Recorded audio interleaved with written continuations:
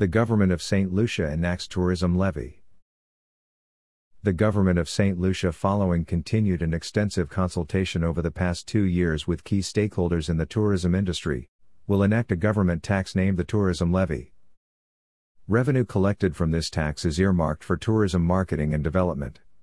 The implementation of this tax follows the introduction of the Tourism Levy Act and amendments to the St. Lucia Tourism Authority Act No. 8 of 2017.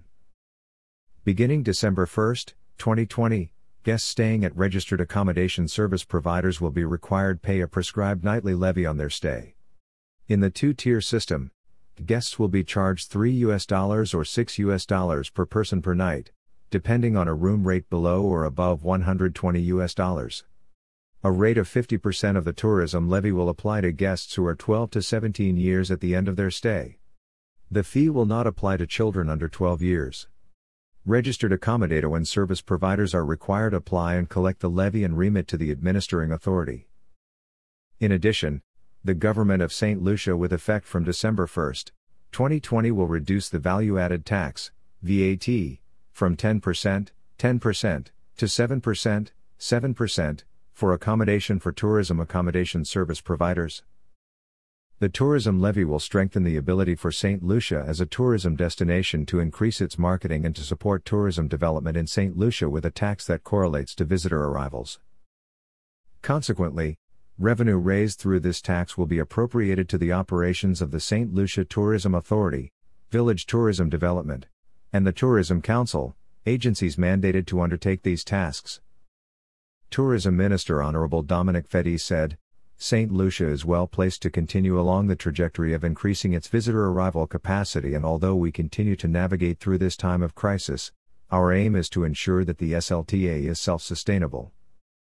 The former budget allocation of approximately $35 million shall be directed to other demanding areas within key sectors of education, national security, and health care. We thank the SLTA and accommodation providers for embracing the way this levy will be implemented and for working with the SLTA towards this realization. Tourism taxes and levies are common practice in many destinations, including those with far greater resources than St. Lucia. These countries to include Canada, Italy, and the USA. In addition, several Caribbean countries such as Antigua and Barbuda, Barbados, Belize, Jamaica, St. Kitts and Nevis and St. Vincent and the Grenadines have implemented similar levies on accommodation for visitors. With the implementation of the tourism levy and the reduction of VAT, this combination puts taxation on accommodation in St. Lucia among the lowest in the X and CARICOM, and other tourist destinations globally.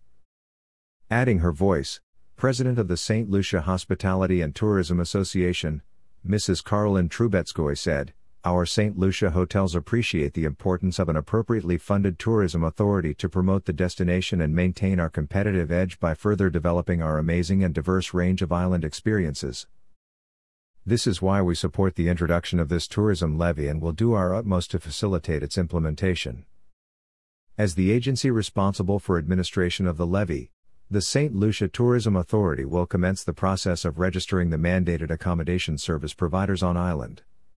Once registered, these accommodation providers will contact their industry partners of international tour operators and booking websites for collection of the fee from guests. St. Lucia continues to be a destination of top choice globally in niche areas of romance, culinary, adventure, dive, family and health and wellness.